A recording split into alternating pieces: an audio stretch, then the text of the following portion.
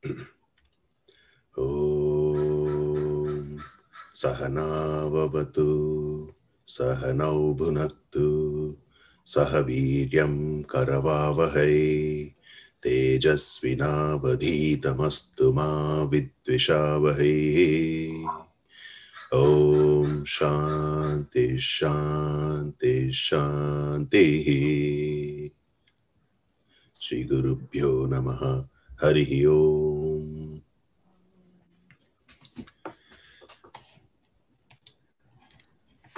Good morning, good evening, everyone. Just to go back to last GD, we discussed shloka 26 to 30. We repeated that again, but with the emphasis on the later part of the two slokas, 29 and 30 is what we discussed. When I look at 29, basically it talks about Ascharyavat pashyati kaschidenam, Ascharyavat vadati tathaivat chanyah, Ascharyavat chainamanya shrunoti, Shrutvapenam vedana chaiva kaschit. So basically this we discussed for quite a bit in terms of how does one feel when suddenly when someone is told that you are there is somebody else within you, and which is who you are, and not exactly the other identity that we have been assuming so far. So some of us, we discussed, we explained how we felt about that. We felt that it's like it seems pretty surprising that there is somebody else that who we are and not exactly what we assume. That was one thing that we discussed. Then we discussions also pivoted truly in terms of understanding the practical implications of realizing who that person, who I am truly, right? So we talked about how we can apply that particular knowledge of who we truly are in our real life in the practical way. And some of us, we explained about the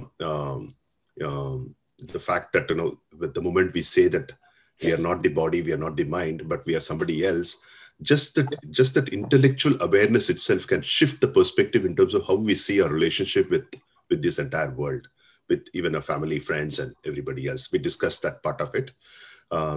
Then I think there was a definition of Satchitananda that we discussed, basically, which says that Sat means that is eternal, that is there always. And the rest all is Asat, which means it looks like existence, but not necessarily real or all the time permanent. We discussed that part of it. Chit means it's got that consciousness within it.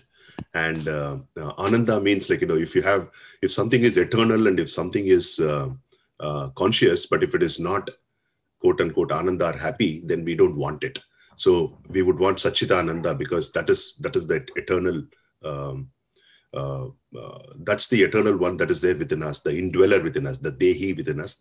We discussed that part of it. We also discussed a little bit about Krishna Tattva, but I'm not sure I don't remember. I did not recall. I did not listen to the GD in this week. I did not even upload it. Sorry for that. I don't recall what we discussed. So maybe, someone can add that. But before we went on to discussing about how Ascharya expresses itself in many people in different ways, we also talked a little bit about the previous GD, where we talked about how we view relationships, where when the expectations are met, then the relationship strengthens. This was a key summary that I noted it down. And when it is not met, the relationship weakens. And then in that discussions, we started discussing about the concept called, there is nothing called unconditional love. Okay, and there's always a quid pro quo expectations in all our relationships. We discussed that part of it. And then we also discussed the fact that, especially as parents and, when we include others in our sense of identity, like, for example, when you think that your kid is a part of you or kid is you, then that bothers us, right? And then we kind of, if something happens to the kid, then it worries us. And we discussed how to view that particular situation. And I think the discussion centered on viewing the fact that the moment you think that the kid is different from you, then uh, what happens to the kid and what happens to you will impact us. But the moment you think that there is no difference between you and the kid, which is the Atma, which is between both the kid and us, which is the same entity, then suddenly there is no cause of worry at all. But I guess that that's what is going to take time for all of us to understand and start implementing it in practice. And one of the thoughts that we discussed was, every day in the morning you get up, you say Nirvana Shatakam, you understand what exactly Nirvana Shatakam is saying, and you try to cut new grooves in the mind by stating, okay, who you are not, and then reasserting to yourself as to who you are as one of the practical tools that we can use to start, identifying yourself with the who the real you is. So that's what we discussed, and I have not written what I've not written anything else beyond this. There's one thing which I remembered when, of course, we did not discuss this, but nevertheless, I will share this. So we talked about the mother's love for the child, right? And, I believe, there is a particular stage in the kid's evolution, which Swami Guruparananda talks about. I believe it's less than 1 year, about less than 1 year, when if the kid is hungry, right? And, the kid asks for food, the mother gives the food, and, the mother feeds the food with, to the kid, right? And the kid observes this, saying that, okay, hey, when I'm hungry, okay, the mother is giving me food in my mouth. So when mama says, I am hungry to the kid, let's say jokingly, apparently the kids actually take the food and give it to the mom's mouth and not to their own mouths. So when they are hungry, when the kid is hungry, okay, and when the kid wants to eat by itself, and there is a point of time when the kid does not realize that it is different from the mother, and its mouth is different from the mother's mouth, but it goes and gives the food to the mother, I believe. I do not know how far it is true, but it sounded pretty cool. I thought I'll tell you guys about it.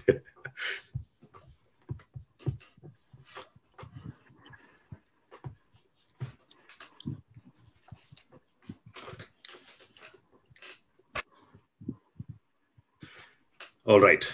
So we have a lot to cover today, but no hurry. We have 10 shlokas to cover, but we can go slow as well. So in this set of shlokas, I guess that Krishna is putting forth different arguments than the highest spiritual level arguments. So as usual, anyone can start off wherever that we want to start off with our aha moments.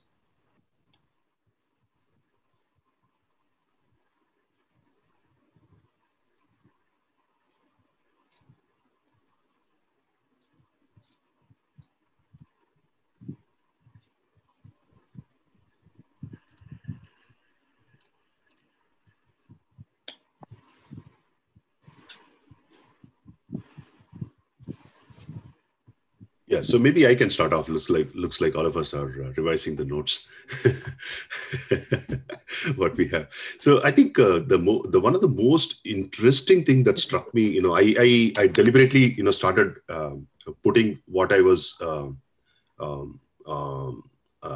realizing when I was reading this text into the WhatsApp group, because I know that I will forget it later on. That was the reason why I did that. So one of the things that was very interesting for me was to understand the concept of Swadharma, right? The thing is, maybe for Krishna it is very easy, and this is a question that kind of sometimes I get confused. Maybe for Krishna it is pretty easy that Arjuna was a warrior, and maybe 8 foot 10 inches or whatever. I don't know how tall Arjuna was, and with big shoulders and ability to fight, and so he was very clear. And also Krishna is Krishna, so he knows everybody.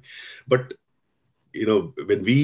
when we start looking in the current context where there's quote unquote no war, as in the Mahabharata war equivalent here, when you're living your normal life and when that life doesn't look like a battlefield, how do you determine what is your dharma? That was a question that I want to trigger here. What are your thoughts on that?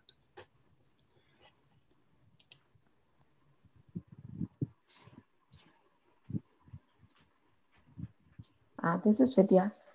I really liked how, I think it was Ajay who posted that in what phase you are in life, your Swadharma may change depending on what stage you are.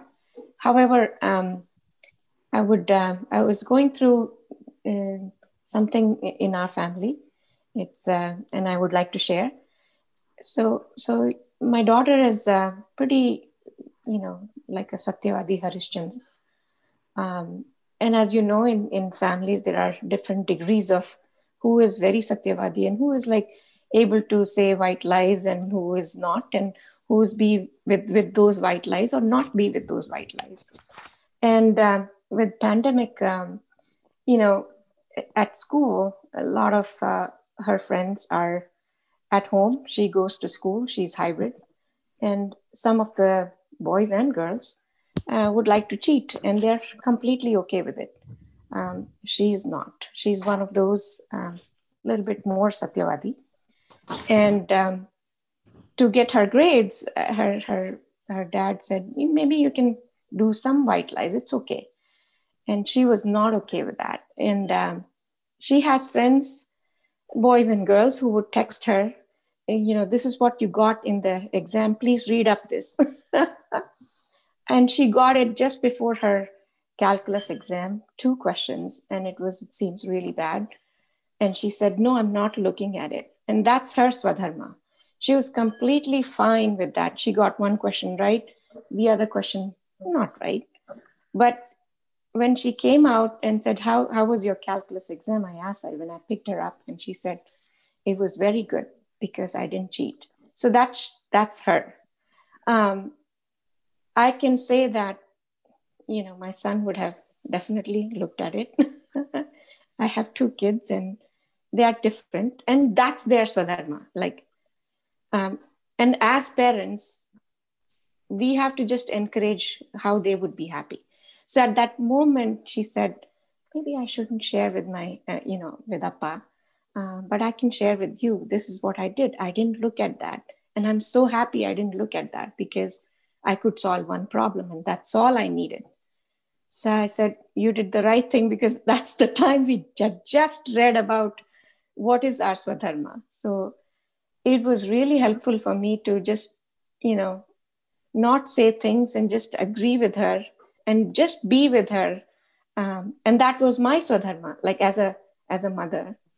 That was my Swadharma, to just be with her and not say anything.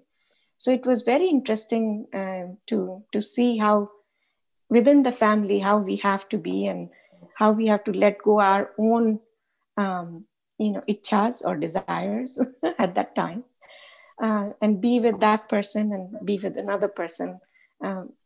As soon as I came home, I have my son, he's telling me something different and I had to be with him as well. So it was pretty conflicting at the same time, pretty satisfying to just be with 2 different kids and satisfy their Swadharma. Very interesting the way you put it, Vidya. Slight sort of variation from the way you describe the use of some of the words. At least if you look at the framework that Swami SPG has given, I think more than the kids' Swadharma, it was probably their Swabhava, right? Their proclivities or their vasanas or whatever, right? So so that was their starting point, that their Swabhava was different. The fact that, your daughter followed the right thing is kind of in line with what is called the Sadharan Dharma, or what is the right thing to do, which is Satyam, right? Whereas your son was probably okay with it, right? Yeah. If you take like the next one, as the mother, your Vishesh Dharma was to tell them not to do it, right? As a mother, because that is your specific duty in the context of the 2 children, right? And you probably did that. So it's very interesting the way SPG kind of describes it. There's a whole sort of almost half a lecture that he goes on Swadharmas. But I was kind of very, very sort of, I quite kind of like the way he described it, because he said it depends on, what stage of your life you're in. So that's obviously important. But the one which really caught my attention was this whole Varna or the caste system, where historically it's been divided into the 4 varnas, and that you are one of the varnas by birth, right? Whereas I think in today's modern context, in the world that we live in, it is really, depends on your inclinations, which is more of your inner nature, your inner calling. And that, I guess, is a function of your vasanas, which then determine what is it that you want to do, or, what do you enjoy doing? So it doesn't have to be, I could be my father could be a Brahmin, but doesn't mean that I have to be a Brahmin. I could have Vaishya tendencies, for example. So that's something that at least I kind of related to quite well, and I really like that framework which I shared with you. Yeah, I really like that. That was in line with what we think and what we do. And if we are completely happy with what we are doing, and not looking at what other person is doing, but doing what we are, santusht with, right? And that's what is our Swadharma. Yeah. So but you put it very nicely. I was kind of thinking, sorry, Vidya, complete your... No, I'm going to go back to SPG's lecture. I'll search for that and listen to it. I will share it with everyone. Sure.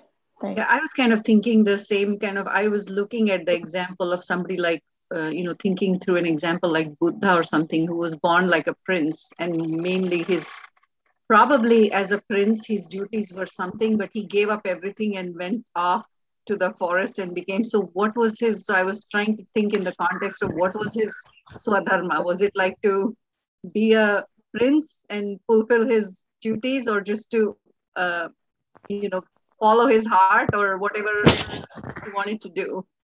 So I think in the context of what you said, earlier, it seems like Swadharma, if somebody can clarify, is like we follow what we feel is right for us, regardless of whether in the Varna system, whether you're born a Kshatriya or whatever, you have certain duties to do. How does that fit in?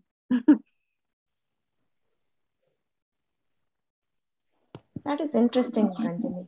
Like, at what point of your life would you know what is your Swadharma? What is your Swadharma? I mean, I would have thought that, the whole Gita thing is telling Arjuna, you're a Kshatriya and it's your duty to, so in that context, as Buddha was born a prince and, it was his duty to do whatever good to his people, but yet he gave away everything and went to the forest.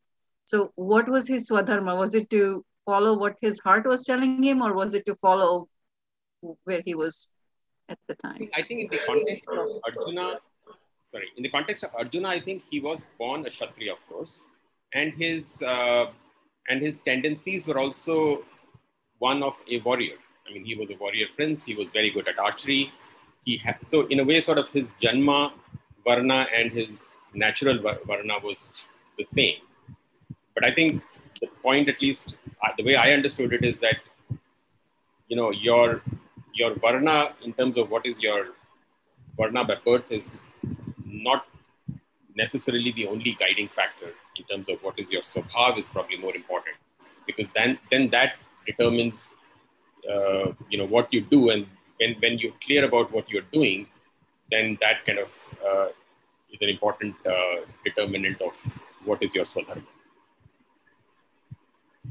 So in case of Buddha, of course, he was born a prince, but obviously his proclivities were different, and so he did the right thing. And once he chose that path of being a Brahmin or an enlightened soul, he went all the way and he did what he had to do from that perspective.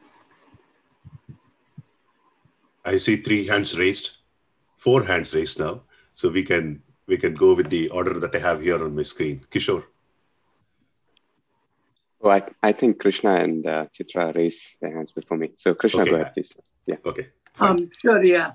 So on that point of Buddha and Swadharma, I think like in one of Swami SPG's lectures, he actually gave this thing more on the context of whole of Vedanta, and like it was phrase, I think, like more for like a Western audience, how to lead a happy life. And he was saying like, do things that come naturally to you, do things that you are very good at. And then he slowly went, do things which kind of make not only you happy, but also others happy. The bigger the circle is, the better. And then also the things that bring you what modern psychology calls flow, where you're like fully involved. So you're not thinking too much about the past or about the future or about the results. You are just doing the thing for the sake of its own reason. And that kind of brings you that momentary happiness. But if you can keep extending that moment forever, then you are doing a very good task. And then once you have found a task, then make the task something beyond immediately about yourself and your family. Then the more, the bigger the impact, the better.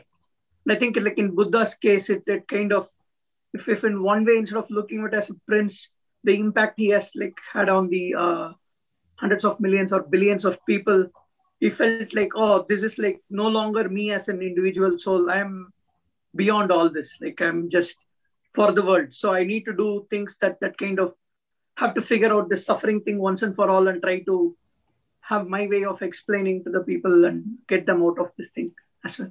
So maybe that part explains about the Buddha. The second thing was on Swami Omkarananda, who recently passed away. So I was listening to some of his lectures on chapter 2. And he made a very nice point. Like Lord Krishna does not randomly tell somebody, go and fight. He tells it specifically catered to Arjuna, who already came to the battlefield dressed up, ready to fight and kill. And then he says, I'm going to go away. So it's not like he picked somebody and said, no, you are a Kshatriya or born Kshatriya, go fight.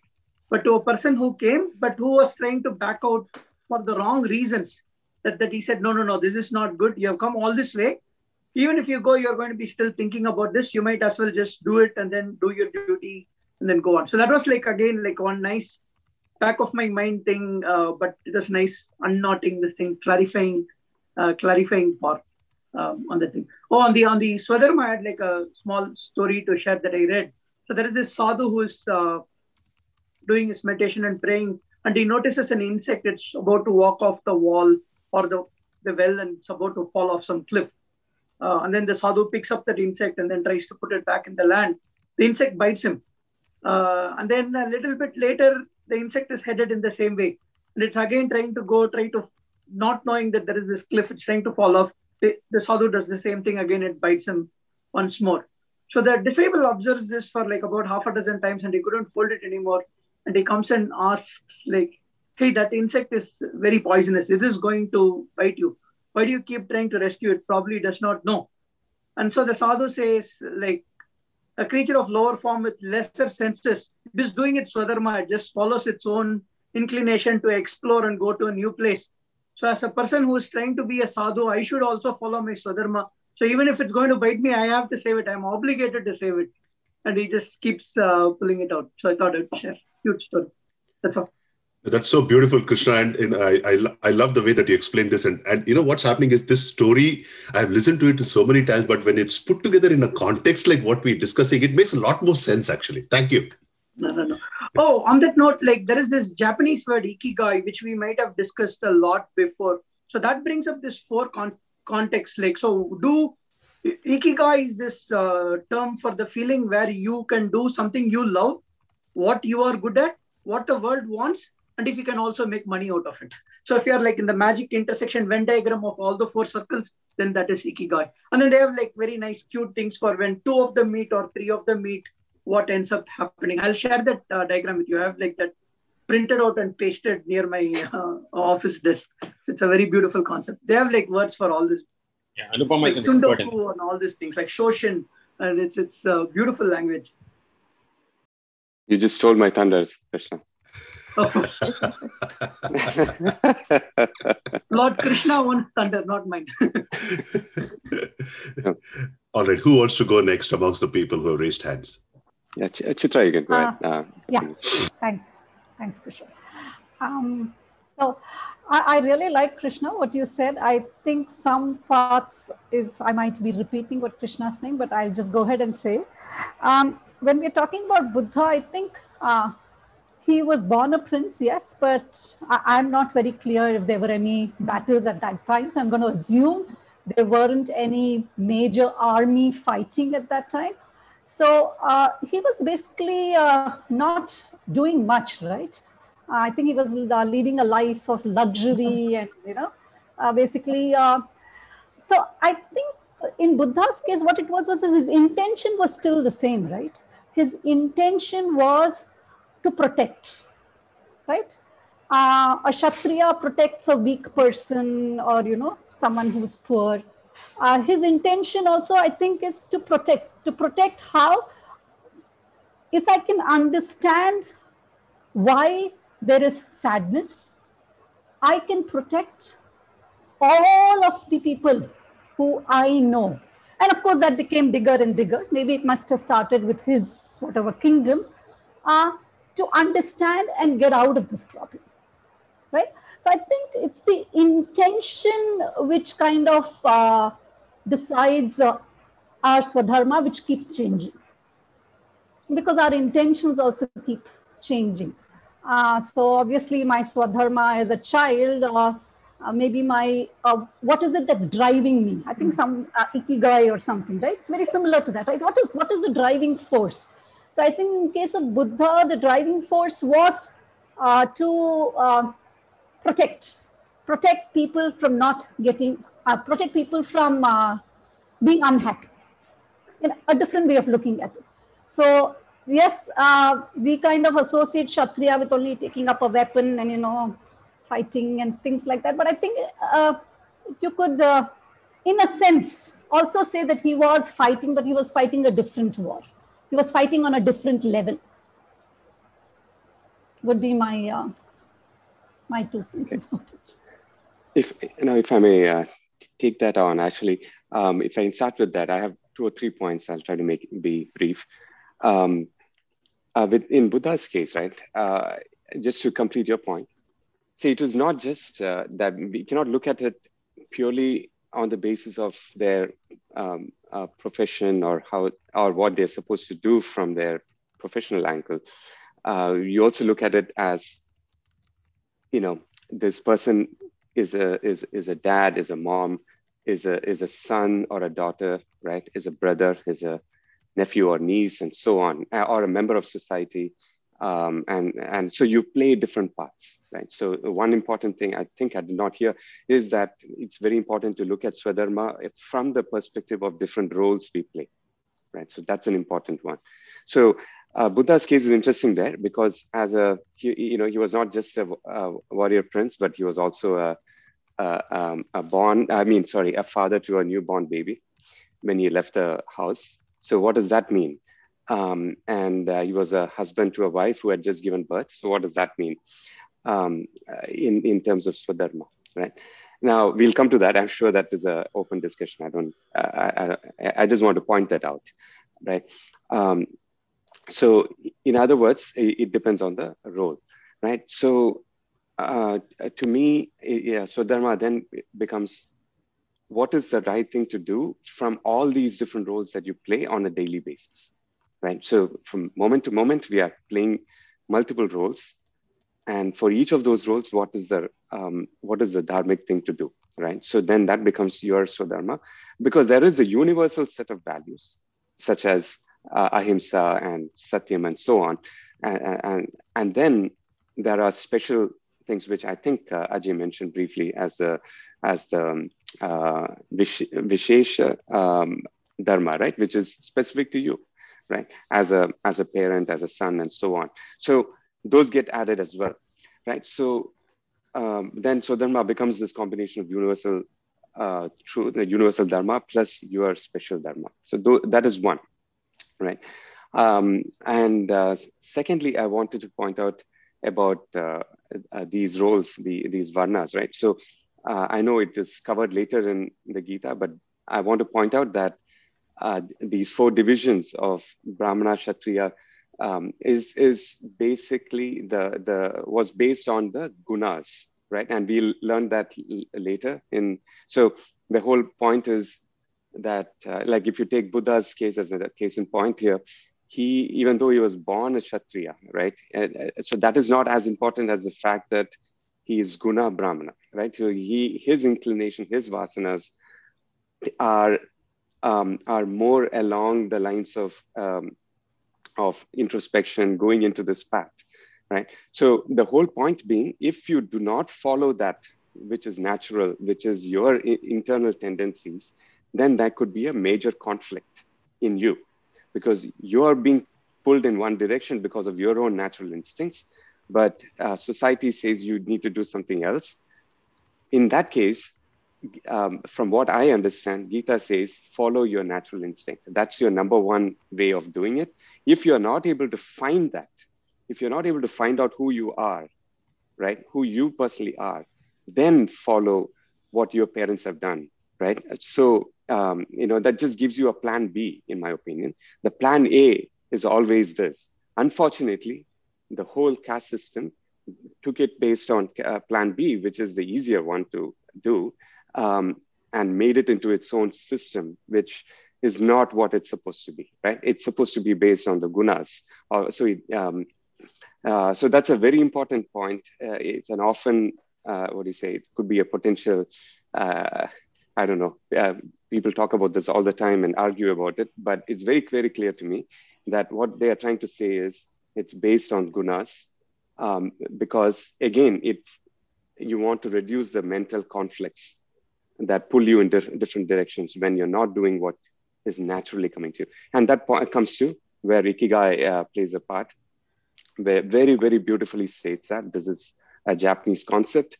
I would encourage everyone to take a look at it. And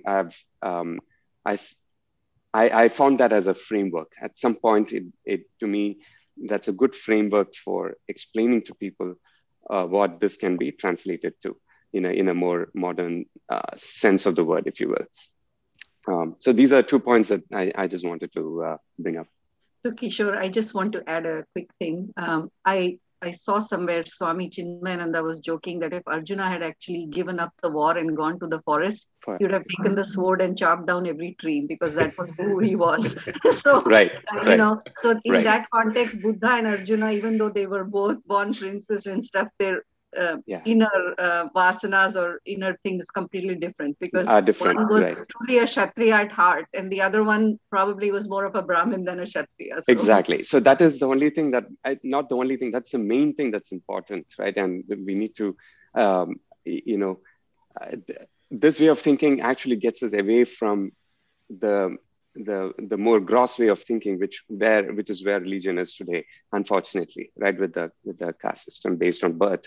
To me, it has to be based on this, on the gunas, and then for individuals to understand, because even in today's times, we spend a lot of time doing our profession, whatever that may be, and if we choose something that's not in tune with who you are as your personality is and what your tendencies are, then there is a lot of conflict. You may not be able to do your best. You may not like your job, and it can be miserable.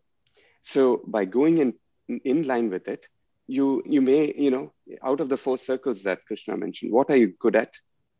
What do you like to do? What the world needs, which is meaning, right? Purpose.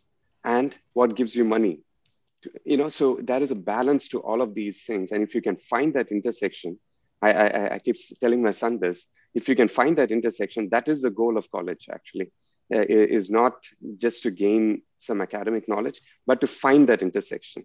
Can you repeat those 4 things once again, please? Yeah, it is what you're good at, right? So that's your inherent personality traits. What is that? That's one circle. Second circle is what you like to do, right?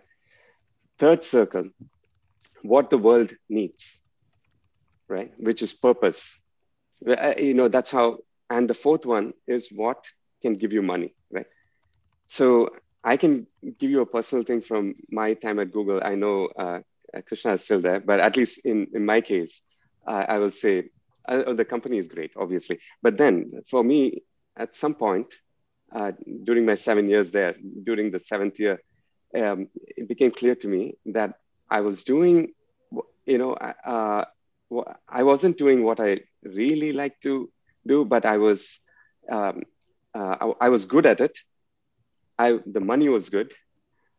but there wasn't a purpose in it, right? So I was doing something which did not have much meaning, at least to me. And I couldn't figure that out. And at some point, it felt like it was empty. I left and I went to a startup where I took up a job which was giving me half the salary or less, because then there could be a more balance between what I'm good at and what I could, where there could be more meaning. So, yeah, I mean, I think that makes, we all need to evaluate that along these 4 axes and see which knob to turn and which one to turn down or up. So that again, final, if you look at it, this conflict is going to give us, it's going to agitate our mind. We will not be at peace, right? So to remove that, this is one of those things where it's very, very important for us to consider, and so that we can be at peace. And to Krishna's point, the flow in our work, right? So let me stop there. I know I've been talking a lot. Just wanted to point those things out. Beautiful, well said. Can I just ask a quick question regarding this? Yeah, absolutely. When do you decide conflict is good, and when do you decide conflict is actually making you grow? Interesting in way of looking at it. You know, I view conflict, internal conflict, right, which cannot be resolved, right? You know, that seems like a background noise that's always there. It's like this tambura that's always there going on, right? Which might make you really ineffective in what we want to do, right? It's going to be always there. Am I doing something wrong, or am I doing this right? That even though outwardly it might seem okay, but internally somewhere behind, there is this constant prick that's happening, right? It might be the same thing when, if let's say, as a son, let's say I'm not taking care of my parent who is in India. Let's say there is something pricking, saying that, have you done it? Have you done this or not, right? So that is also a Swadharma, right? As a son, what I am supposed to be doing. If let's say I don't do it, that's going to prick me somewhere behind. So, and that's going to eventually affect everything else that I do in the other roles that I play. So it is important to think along those lines and to make sure we are doing it so that that doesn't happen and that prick goes away, right? To me, that's where, again, it comes down to the practical sense of why this matters. Well said. It actually raises more questions for me, but I'll park it at this point of time. I know there are multiple people who have raised their hands. So just one thing, if you don't mind, if anybody has any point amongst the people who have raised their hands, any point related to what we're discussing, let's finish that thread and then let's move on to the next thread rather than jumping from one topic to another topic. Yeah. So my point. I just wanted to say similar things what Chitra and Kishore said. See, our Swadharma, what I understand is if we play different roles, we face different problems in life at different stages. So what is the right thing for me to do at a particular time? I guess that is what my Swadharma is. So in case of Arjuna, for Ranjani's question, in case of Arjuna, I think there was a battle which had to be fought. So at that time, his Swadharma would be to fight the battle and not run away from it. Whereas for Buddha, maybe his kingdom was running smoothly. And for him, the impounding problem was the suffering of the people. And to find an answer for that, he went into meditation and, professed a philosophy to understand and, to find a solution to the suffering of the people. So at that time, I guess that was the Swadharma for him. That was just my understanding. Yeah. VP? Yeah, I think Manu raised a hand before me. So if she has something to say, I'll come after that. Okay, thanks, VP. I just wanted to, so my observation,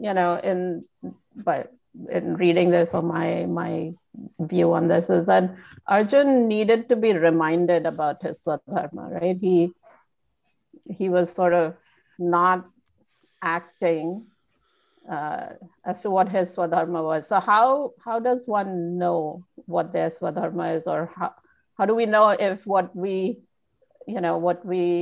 think we want to do at that point in time is actually our Swadharma, or it's something else that we are shying away from, or we are not recognizing in the moment? Great question. I see many people raise hands, but Vidya, can you want to answer? Yeah, I wanted to answer what Manu was asking. Maybe it's not complete answer, but it's interesting that Arjuna, and what I've heard from different, SPG's conversations and other, maybe Dushyant Sridhar's conversations, is that we as human beings, sometimes we don't know our Swadharma, and sometimes we are supposed to be reminded. And in one of the conversations with, I think, Dushyant Sridhar's, is during Mahabharata, even Arjuna doesn't ask what is his Swadharma. Like he is just telling that, these are my emotions that are coming, but he's not clearly asking that. And Krishna is trying to tell what is your Swadharma. So I think we are very similar to how Arjuna is. We are just giving our emotions and we are telling this is what is happening, but we are not asking that question. And it's interesting that how Dushyant brought it up, saying that Arjuna, even after finishing the whole Gita, did not ask his Swadharma.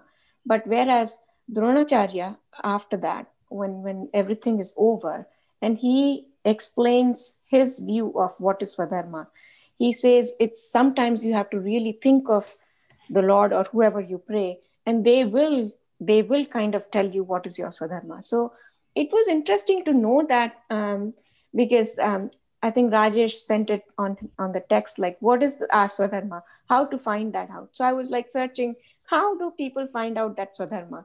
So I came across these two. I just wanted to share that sometimes we don't know, and maybe through, these kind of discussions, somebody will tell us, or somebody will share their own experiences. And through that, we would know what is our Swadharma. It's not a, prescribed thing that for Vidya, this is the Swadharma. But by you guys sharing, maybe I will know what is my Swadharma at this time. So it was interesting how, I couldn't come to a particular answer, but kind of understanding what Dushyant had, was talking in his lecture, and what, how SPG was talking in his lecture, that sometimes just by listening to others, we would know our own Swadharma. Yeah. Thank you, Vidya. That's right. And I think there's a different way of looking at it as well. And one of the things that I have always struggled with is, like they say, right? Can I add two things here? Yeah. Go ahead, Sonali. So same thing as Vidya is saying, what Manu is asking is, often we don't know what our Swadharma is, and that's why we need a guru, right? That's why the guidance of Gita and the guidance of Guru and the guidance of wiser, learned people we need to remind us of our Swadharma and what we need to do maybe at a particular time.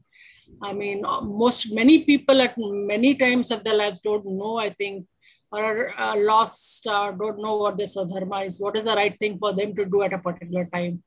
You need friends, you need a wise person, you need discussions to find out what is the right thing, what is my Swadharma. No, that's very, very well said. And just continuing on that same thing, right? I think going back to what Ranjani you were asking, and Vidya, your beautiful points. I came across this thing called as in psychology, this concept called Johari window. How many of you have heard of it? So yeah, I've heard of it, but I don't remember. Yeah, you might want to look it up. It's called Johari window, as in Karan Johar, Johari window. So basically, it's a 2x2 matrix which says, it's not an equally divided matrix, but there is something that you know about yourself, and in one quadrant, there's something that you others know about you that you also know about yourself. There's something that only you know about yourself. That's the first quadrant. Others also know about you and you also know about it. That's the second quadrant. And the third quadrant is what others know about you, but you don't know about yourself. And the fourth quadrant is what others don't know about you and what you also don't know about you. That's the 4 quadrants, okay? And so the smallest quadrant, I mean, if you take the quadrant as a relative size, the relative size of the quadrant as the knowledge about your own self, the smallest quadrant is the one that you know about yourself. Okay, what you think about yourself. And then you can imagine, and if you go to Google and search for it, you'll get a very beautiful picture of Johari window. So what happens is, to your points, right? There are a few things that we already know about ourselves, but there are so many blind spots that we have that others know about us, but we don't know. So it's important for us to talk to others, people that we trust. Like to Sonali's point, right? People that we trust. It could be guru, whatever. And nobody cares. And it could be friends. It could be family members, parents, right? Siblings. You talk to them to understand what your blind spots are. The moment you understand the blind spots, then you have a better view of who your personality is. But then there are still 2 more other quadrants which are there, which you still don't know. Others may not know who you truly are, right? They see it from their own perspective. But the whole point is, when you use that framework, what happens is it gives you a way of going beyond your own view about who you are and say, oh, somebody thinks I'm kind because I'm doing whatever. And somebody thinks I'm nasty because, I did whatever, right? Then, at some point of time, you'll come to a stage where you're able to put together in words for yourself saying that I think I am this, but I think not necessarily this, but I have some more tendencies and these are my tendencies.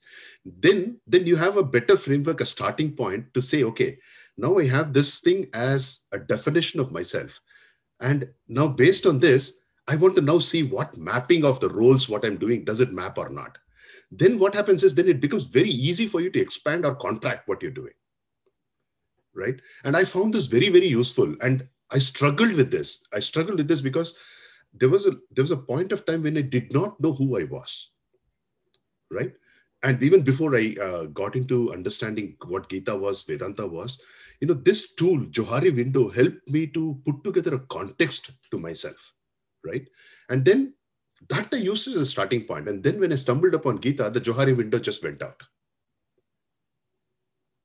So what I want to request all of you is, if you've not seen this concept of Johari window, theoretically, it's very, very simple concept to use, but applying it to your own personal life will reveal a lot about your natural proclivities. That's what I would like to suggest here.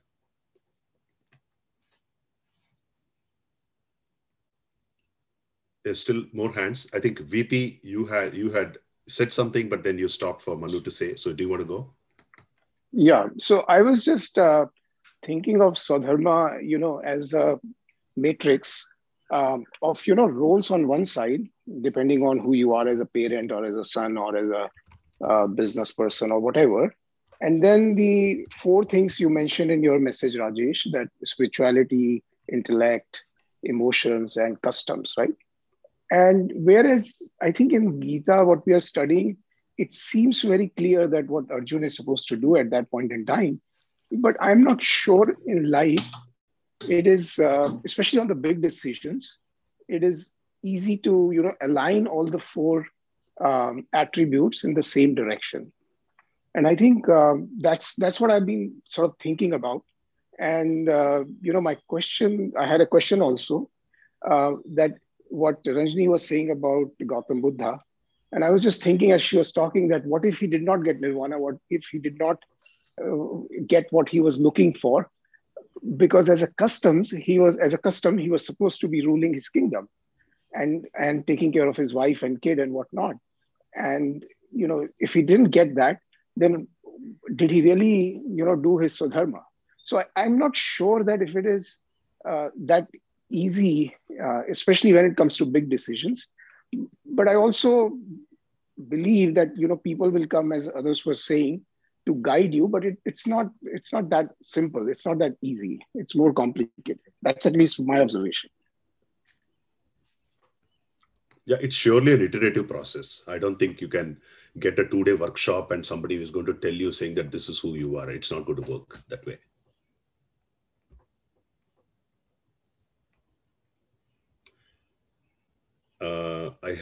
I see 4 more hands. 4 more hands. Mukku, Rajiv, one of you first. Rajiv, go. Okay. So see, this Swadharma, I think topic is not so easy. I have 4 points to make. I'll try to be as quick as possible. So I think firstly, when Krishna is telling Arjun to fight the war, the way the shlokas are written, it often looks like he's saying, because you're a Kshatriya, you damn well fight it. But I think what he's trying to tell him, in our language is, ki boss, ye dharam yuddha hai, and chupchap lad le, because now I'll have to find somebody else to fight this war. Abhi time itna nahi hai mere paas. Dusra banda kahan se create karu? Time hota to main kar leta, abhi tu kar le yaar. So it's a dharam yuddha. Okay, so, and you have to do it for Lok Kalyan. So Krishna is also in a lot of tension कि मैं इतने कम time में अपना deadline कैसे meet करूँगा. So he can't create a new recruitment training, etc. So that's in a lighter way. But what I mean is that it's not as much. It might be because he's Kshatriya, but it's because he's ordained to fight that damn war, to get the Dharam Yuddha and do the Lok Kalyan. So I think that's one part. But, whenever I have read Gita, it always looks like you are a Kshatriya, you damn well fight. So that's one point to the Ranjani's, that point of, king versus, becoming the enlightened master. So that's one point. Secondly, I think this, the Varna concept in nowadays, it's very simple. I think it all depends on where you are born. If you're born to a doctor, lawyer, CA, or a family business, then, that's your Varna. If you're born to people like us who are working, or a bureaucrat, either if you're a bureaucrat, you have to crack the UPSC exam. Or if you're born to especially in India, it's so competitive. If you're born to a guy who's doing a job, then he has to crack some competition, either a good engineering or a B school or something, right? So what I'm saying is, I think this caste thing, I think, is gone. I always joke, Brahman might have employed a Vaishya, So I might be getting salary from a Brahmin employer who's the owner. So I think this Varna concept, I think it depends a lot on where you're born. And I think we have to just forget about the, the Kshatriya and, Vaishya and Shudra and Brahman. That's one thing, another point I wanted to make. Third is, this Swadharma. I don't want to get long into it, but I've struggled long enough, even in my to do psychometric testing, and some of you guys, whose kids are about to go to college. So we used to joke, so some of the guys used to say, sir, wo 4 saal ho gaye, liberal arts college mein 2 crore rupees lag gaye, Indian rupees mein, wo 4th saal mein figure out nahi kar paya, ki usko kya banna hai. So, especially if you are earning in Indian rupees, so it's not easy, So what I want to say is that, of course, do what comes naturally to you, but it's much easier said than done, because sometimes you're just in love and it's an infatuation with a profession. And I'm sure, some of you guys whose kids are, those who figured out in first and second year, you're very lucky, but those who didn't figure out even after, so it's not easy, I want to say. And it's an oversimplification model to say that do what comes naturally to you. Because at different points in time, different things will come in naturally. Sometimes it will be photography. Sometimes it will be writer. Sometimes it will be a designer. Sometimes it will be a musician. Sometimes it will be a software engineer, investment banker. तो वो चलता रहता है. वो पूरी जिंदगी निकल जाती है उसमें. So it's not easy. That's what I wanted to say. And then the other thing is, Lok Kalyan, I think, is the only thing which I feel that, again, in my characteristic, this thing, I think doing what comes naturally to you is good lok kalyan, because you'll spread less toxicity in the world. आप खुश रहोगे तो आप कम toxin फैलाओगे दुनिया में. So that way, if you are happy in what you're doing, I think that is also lok kalyan. But that's again in a lighter way. But the fact is, yes, if like Steve Jobs says, love what you find, and if you got to do what you got to find what you love and then do it. So here, what I want to say is, yes, if you're lucky, so if you're lucky, it also pays the bills, but everybody is not that lucky. So yes, doing what comes naturally to you, and the combination, if you intersect that with lok kalyan, which is good for the society in general, which means your interest, capability, etc., etc. I think that's a good combination. The last point which I wanted to make is, it always doesn't pay the bills, right? So I have struggled with it long enough, and I have several other people who are with me, who, let's say, wanted to do something, tried their hand at something else. Like, I fully agree, with Kishore's model, but the last one, that somebody pays for it. Yes, you are good at it. People need it. You want to do it, but nobody pays you for it, right? And especially if you live in a country like where I am, because those who are in the, different place where there are many opportunities, you could make a living by, singing or teaching or, etc., etc. It's not so easy in India. Let's say I'm very fond of teaching. I don't know what I would do. So, etc. So that's what I want to say. I just wanted to give some different flavor to this whole discussion, that sometimes this oversimplified model of Gita, is not easy. And I can tell you, one of the guys who used to train people for IIT, his own son, he's a very senior guy in Fiji. And when I was in education sector and my daughter was trying, so, he says that, मेरा बेटा भी कभी musician बनता है, कभी कुछ बनता है, then he says, नहीं, मेरे को IIT नहीं करना है. So ऐसा ठीक है, IIT के लिए कितने घंटे पढ़ना पड़ता है बेटा? 18 घंटे. कहता 18 घंटे म्यूजिक बजा 24 महीने तक. And if you stick with it and you're still passionate about it, you never think about anything else. So, I just want to say that I just wanted to give a different flavor. I don't have a solution to give. I don't have a prescription to give, but I just wanted to, add a different dimension to this whole discussion, that finding Swadharma and sticking with it and ensuring you're able to, make a living and feed your family and find fulfillment and, not suffering from FOMO. मैं musician तो बन गया 100 वाला यार, शायद मैं software engineer बनता तो गूगल पहुंच जाता. So that is another one which will, bite you, eat you, and, that sunshine will destroy you. So sorry for taking it in a different way, but I just thought I'll add this. No, well said, Rajiv. First of all, you have no more excuses not to join our weekly GDs. Okay. you have to be here every week. No, I've been there, but I've been quiet. Last 2-3 GDs I've been just watching, so I didn't have much to say. No, well said. Thank you so much. I think that's really good. I think I struggle with that concept of Swadharma, right? It's so simplified in Gita, but applying it in a real life, it takes a lot of time. And I think, Rajiv, to your point, I think some of us probably are lazy to apply that concept, to be very honest with you. Yeah. We don't want to do it. It's not that, we can't do it. We don't want to do it. That's the problem, what we have. Okay, I see more hands now. Mukku, sure. Chitra is still there, hands, and Alpana next. Okay. Hey, Rajiv, I still haven't figured out. So you said 1-2 years, and just FYI, right? To your question. But you just one I think 99% of the world is pretty much the same boat. Just one comment on Swadharma, at least based on how I understood and evolved. Swadharma is not a one fixed idea, right? It changes. That's definitely, and if you look at even the Varna system, I think there is a comment, it's by birth, it is not by birth, right? So if you look at Buddha's example, he was born into a Kshatriya family. But as we start questioning who I am, what is my identity, right? And based on the answers that you find and how the answer evolves, right? The Swadharma can change in one's life. And great example is Angulimala, who thought he was going to kill people versus Swadharma. And then he meets Buddha, and then something transforms in him, so he becomes enlightened, right? So the journey from the identity that I carry, that I'm the body, I'm the emotions, I'm the mind, I need money. All of these are kind of societal identities that we carry. But I believe as Swadharma is really, you ask the question who I am authentically, and whatever answer you get, you follow that authentically. And many times the journey will evolve to a point like Buddha's example. Buddha had everything. He was born a king, pretty much he had everything. So he found still an emptiness.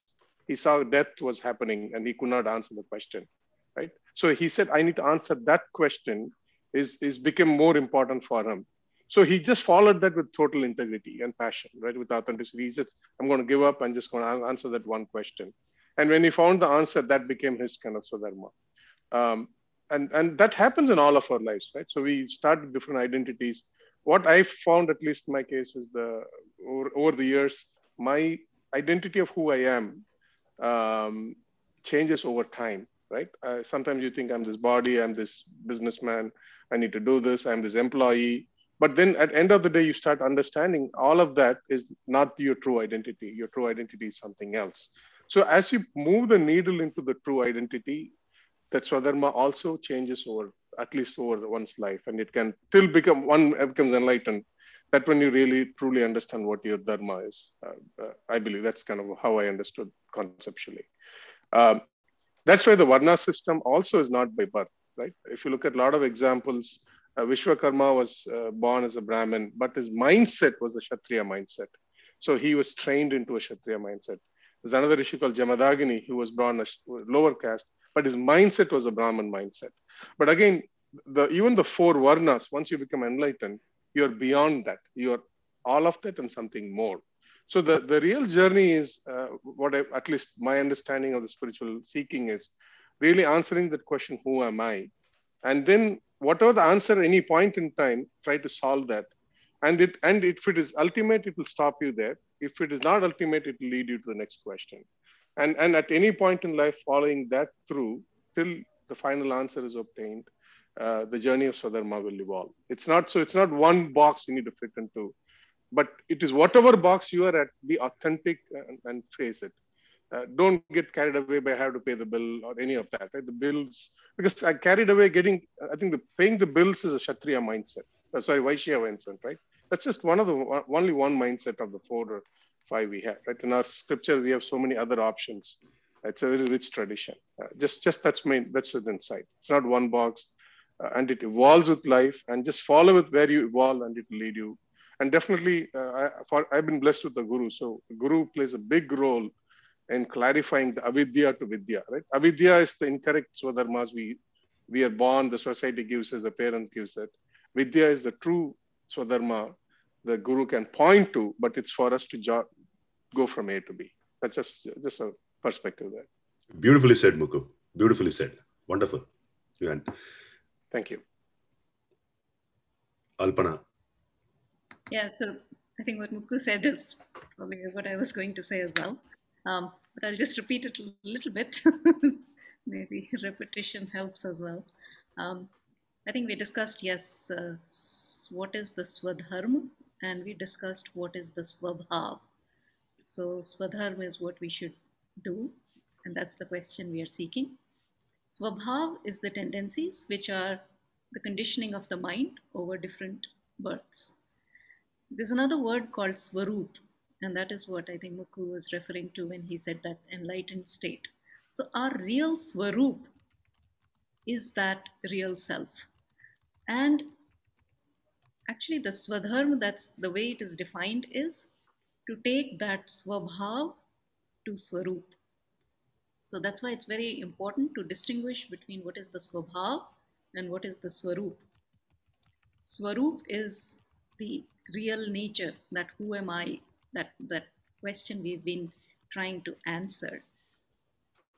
And hence, I think all the things that were described earlier about those 5 types of Swadharma, which is Sadharan, then Varn, then Ashram, then Varnashram, and Vishesh. Those are the 5 ones. If we do go against it, that creates agitation, and that takes in creating actually more Swabhav away from Swarup. And that's why those things become contextual and important. But eventually, the goal is to reach the Swarup. And hence, these things help unless you are ready to give up that Swabhav is just mithya and I will be established. And for those people, then there is no Swadharma. Just one more thing I wanted to add about the Buddha story, because we did discuss it quite a bit. Buddha's parents were told that he'll be an ascetic. So he was actually confined to his palace throughout his life. And one day he went in a chariot outside and he saw 4 people. One was bent with old age, one was a corpse, and one was suffering something, I think with some disease. And then 4th one was an ascetic. And it was the same night he left the palace. So it was not that he had thought over it. It was to find a solution to it. But I don't think it was driven by, I will show it to the people. It was for himself first. And then he obviously propagated. So again, going back to the point, actually Varna is not by birth. It is by Swabhav. So that is more important. But as I think Rajiv was saying, and we had a good laugh over it, it's not easy to find the Swadharma based upon our Swabhav, because what we are naturally attracted towards may not be what we are really good at or what our Swabhav is. So that's why those two things are different. And hence to identify it is very hard. So it was easier, I think, in the Satyug and Treta Yuga that you do it by birth. It's easier. You know what needs to be done and you just do it. And as Rajiv was mentioning, our kids are actually struggling. What they want to do, it's very hard for them to decide, because they have all the options open and they have not necessarily a guidance available. What is best for them? There is nothing best per se as well, right? All type of jobs need to be done. So that's where I think just identifying a little bit of tendencies that, even if, you can say you can work in a bank, but in a bank, what kind of role you will do? If it's inclined to your tendencies, you'll do slightly better. Otherwise, there'll be agitation and then you'll move away from it. So those were my points. Yeah. No, thanks, well said. That's pretty nice. Yeah, well said. Yeah. And just to kind of take on from where Alpana you stopped, and I want to connect back to VP Rajesh's question, right? VP Rajesh, your question on the chat and also what you asked today was that, okay, hey, if there's no alignment between all the 4 levels, right, from spiritual to emotional to material to the tradition, custom, physical level, how do we take major decisions, right? I think, what Alpana was saying was the kind of framework that I would probably use in my mind. So if there's a conflict at some point of time between both, then you got to take the higher ground and say, I'm going to take the decision that is more closer towards my Swarup, towards my real nature, rather than towards my apparent, understanding of who I am. So maybe it's a pretty hard decision to make, trust me. Not in all the cases that we'll be able to make the right decision, but that is what is going to change the needle of the huge Titanic, and it's not going to hit the iceberg at some point of time, but it will change the needle if we make the decision. Just one thing I wanted to ask was, like, we are discussing who I am, based on our Swabhav and Swabhav and what was I think Swarup, But why are we discussing that? I mean, I thought we have discussed in the past that I'm not this, I'm not that, and I'm nothing, I'm just the Brahman, then why are we discussing this? Who am I? I mean, based on my Swabhav and Swarup. I don't know. That's why I added, if you are completely established in your Swarup, actually you don't have any Swadharma. You can do whatever you want. There is nothing that stops you. Or Swarup meaning what? Your outer appearance? No, your real I. Swarup is what is your inherent I. That real I. I'm not this. I'm not that. You're nothing. Yeah. You're nothing. Then why is my Swarup important? Then why is my Swarup come? If I'm not anything, I don't have a Swarup. But you're not nothing either. Huh? You're not this, you're not this, you're not this, but you're not nothing either. You're no thing. You're not nothing. You're no thing. No, I'm struggling to understand this. But still you are the substratum of everything. Actually, you are everything. But that's what the journey is. So it'll come when it comes. So when we'll be established there, then there'll be no Swadharma. Yeah, well said, Alpana. Yeah, Alpana, sorry, just one quick question. So you are right in what you're saying, but how to deal with Swadharma in the transactional world? I think that's what most of us struggle with. Yeah. And I think that's where the Swabhav part comes in, that yes, based upon your tendency, and yet, trying to go towards the Swarup. So any action which will take you away. So if you're not following the Yam Niyams, your mind will be agitated. So you're moving away from Swarup and you're creating more Swabhav. You're creating more tendency, because whatever you do will create then more sanskar. So trying to stay away from that. So then those becomes the guide. Those become the guideline. So yeah. To quote Mark Twain on that, he says like you make good decisions from experience, and you get experience by making bad decisions. That's a favorite one in the stock market. I mean, the way, at least the way I sort of understood and rationalized this in my mind was that the Subhav is, Subhava leading to your sort of, dharma is a combination of various factors. I mean, you might think you're good at something, but you may not necessarily be good at it, or you may not have the ability to invest time and effort to kind of do that. The circumstances may not be in your favor for a variety of reasons, past karmas, whatever else. But at the end of the day, once you get, we all sort of, in some shape or form, get to our Vishesh Dharma, which is our duties, specific duties that we take on as part of our growing up. And so once, the Swabhava is ultimately a good starting point. But once you've taken up a Vishesha Dharma, that is what you need to just do. I mean, there is, Swabhava, absolutely, everyone is right. I mean, it may take you to where you want to be or you think you want to be. But once you've kind of decided, I mean, I might be very good at something else. I might have become a banker. I might be a bad banker. But once I've become a banker, I need to do what I need to do. That's it, right? So I think the focus, therefore, has to be on once you are in a certain role, you have certain duties, just do it. I mean, it was fortunate that Arjuna was a Kshatriya and a good Kshatriya and a good archer, and therefore, he had to fight, or it was right for him to fight the war. But even if he was if he was a reluctant Kshatriya or a reluctant warrior, once he has taken upon that duty, he just needs to do it. But Ajay, yeah.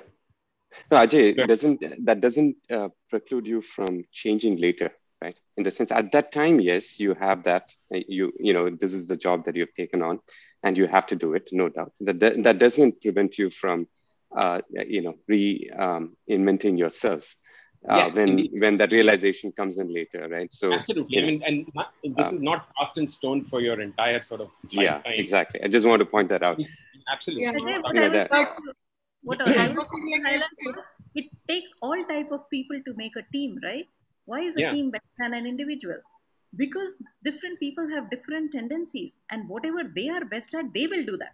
So I think that's why I took the example of that. If you're working in a bank, try to do the things the way you want, and I think, and what you gel with, bring that to the table more and more. Exactly. Yeah. See, somebody might.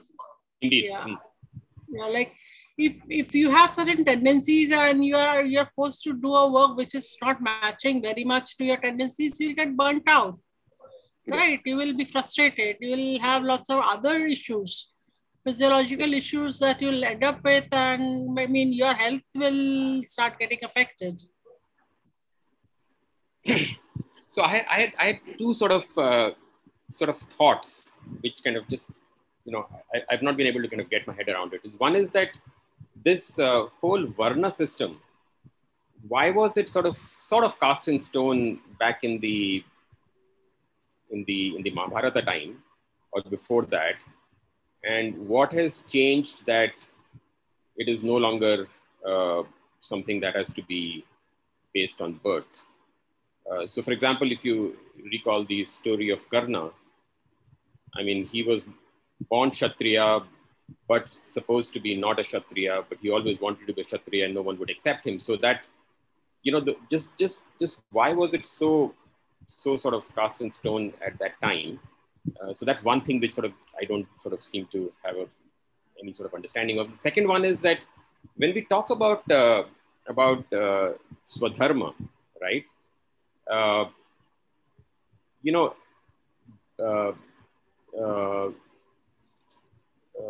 Bhishma was a Kshatriya, right? So he was right in he was fighting the war on behalf of the Kauravas for his own good reasons, understand.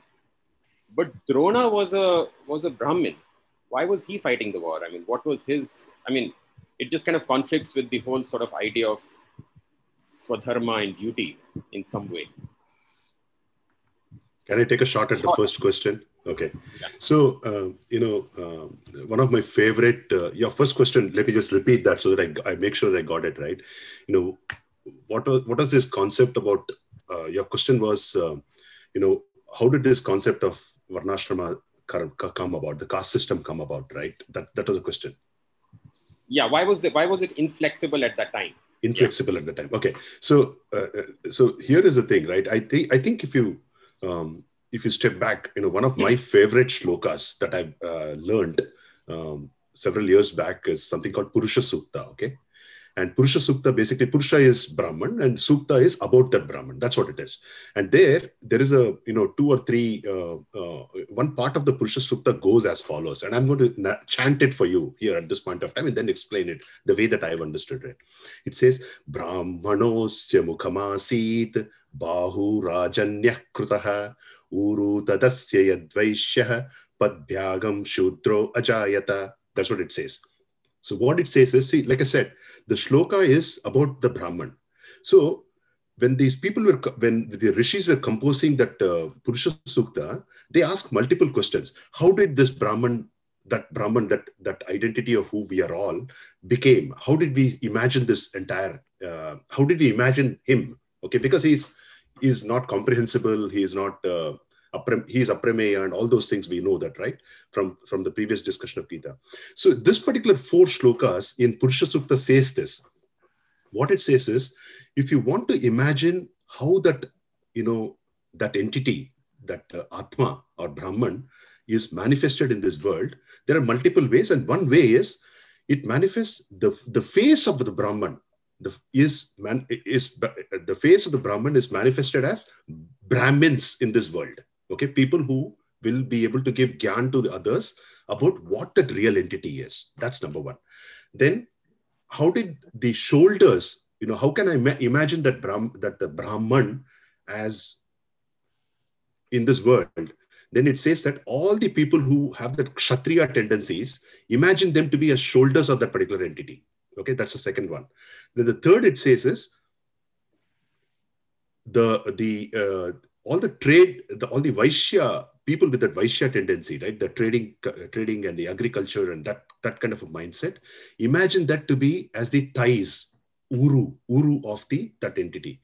And then finally it says, all the people who need to support these 3 different entity, okay?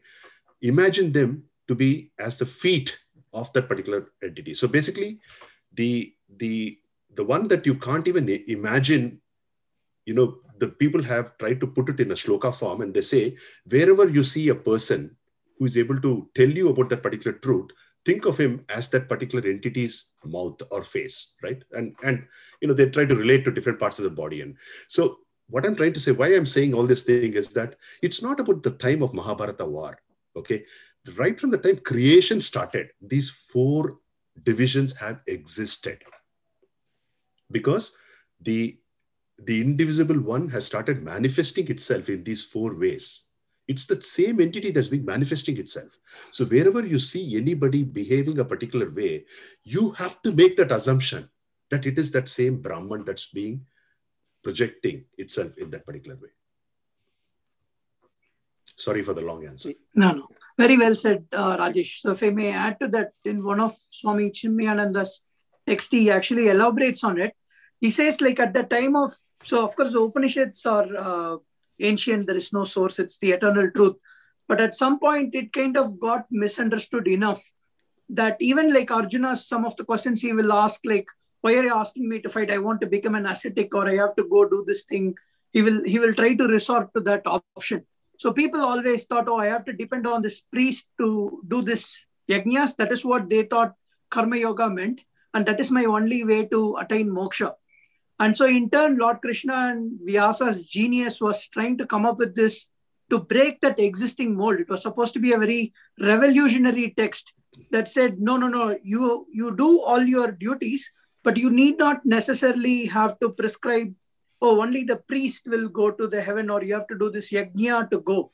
You can be doing this bhakti yoga. And Krishna himself gives all these various prescriptions.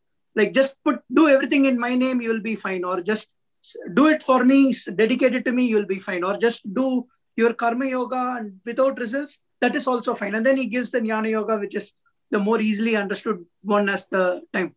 So there's a very beautiful explanation of how that Bhagavad Gita itself was supposed to kind of cut across all the misunderstandings at that time and offer all these multiple paths and understanding to the same eternal truth.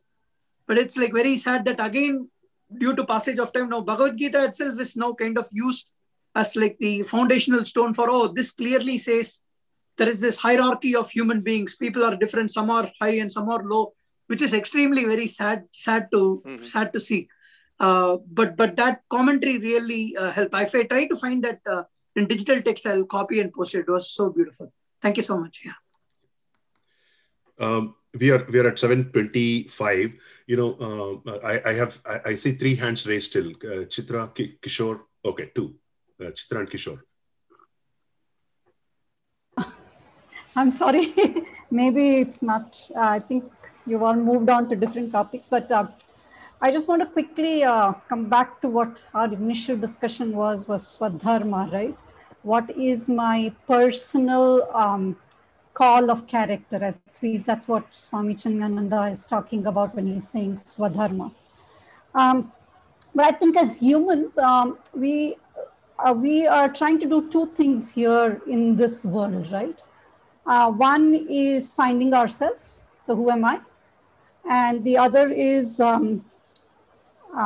helping the world, right? So I think between these 2, most of our actions need to fall. Either this particular action or this particular call of character at this point is going to help me find myself, or it's going to help the bigger purpose. Like in Arjuna's case, if he fights the war, he's going to destroy the evil. So it's a bigger purpose. It's taking care of the that particular point, whatever India or Bharat. It's going to establish something good. So then that becomes a Swadharma because he is working towards a bigger good. But of course, in our lives, we are working with small communities, and it's not like we have a big war to fight and all. So I think what could help us to figure out at every point is this helping me either understand myself, or is it helping the bigger world? If my actions don't fall into either of these, I am not doing my Swadharma. And I think for that, we have to be really true about what is my intention. Is my intention to keep my physical body happy? Because I'm too lazy, I don't want to really push myself. Or is my intention to keep my emotional body safe? I don't want to get hurt, so I don't want to do this. So I think if we keep asking ourselves that question about what is it, I think I'm going back to Manu's question of what is my Swadharma is, I think if we can do that very truthfully, we don't have to tell others, but truthfully to ourselves, I think we would keep finding what our Swadharma is at each moment. Yeah, absolutely. Absolutely. And I think just to 728, just to summarize, what we've been discussing so far, I want to go back to this analogy, right? Most of us, we will struggle with the concept of Swadharma unless and until we know what the end goal that we have in our life is. If you ask anybody who's having this struggling questions, okay, what is your end goal? If that person is able to define, this is my end goal, then he will have no conflicts.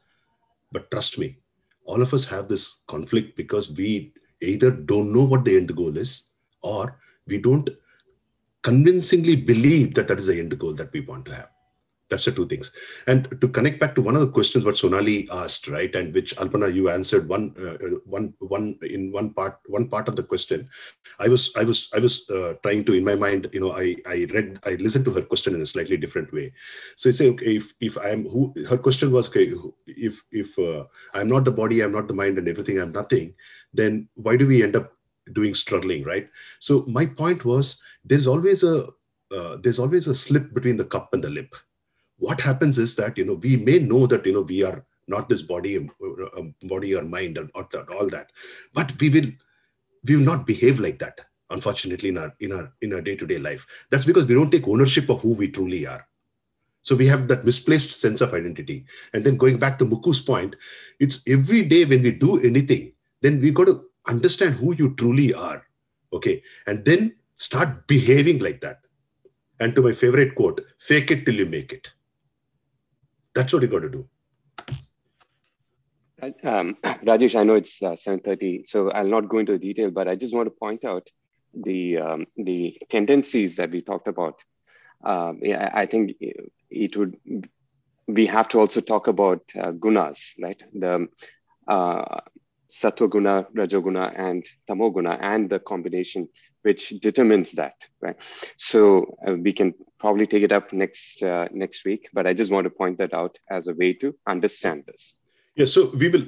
I don't think that we, if I were to take a call, I don't think that we want to move forward to the next shlokas. We will have to mull on this, because I can tell you that this is a very, very important topic for us to really, really think it over a long term. I don't think, in 1 hour or 2 hours, this decisions will come out or insights will come out. It will take time for us to mature this thinking. So if you guys are okay, let's continue with the same set of 10 shlokas for next week also. And my request is, let's start thinking about, from an individual context. Let's not think in the context of Arjuna or or other mythological characters. Let's take our own life and our own circumstances, and then try to define what is our Swadharma is. I think in that fashion, then it will become a little bit more easier, because the conflicts will be a lot many more. Because we are in that situation, we will find that there are a lot of conflicts. Okay. And let's keep the chat going. And I'm pretty sure that, we will get more insights from each other and learn from each other. And by the way, I'm going to just rename this group as no more as Gita group or whatever. I'm going to call it as Gita Satsang. I hope all of you are okay with it. Okay, with that, let's get to our concluding prayer. Om Sahana. Oh, sorry. Om Asato Ma Sadgamaya Tamaso Ma Jyotirgamaya Mrutyorma Mrutangamaya. Om Shanti Shanti Shanti. Sri Gurubhyo Namaha. Harihi Om. Sarve Jana Sukhino Bhavantu. Om Shanti Shanti Shanti. Thank you so much. Enjoyed an intense discussion today, and look forward to continuing next week. Thank you. And we Thank have you. Swami SPG's last lecture on that same series. Today is actually non-dual awakening. If anybody wants to join, I'll post the link. Yeah. Thank Please you. also post the notes. Can you get the recordings of those lectures? They're there. Yeah. The lectures are there. Because I clicked on the previous link and it says it's private. It didn't open. The last lecture that you had posted. It will be published a week later. So I think the last one should be there. I have to do a YouTube search. I'll send you the links. Okay, yeah. Thanks. So today's will be available then a week later. Okay. Thank you. Bye, everyone. Thank you. Bye. Hari Om. Hari Om.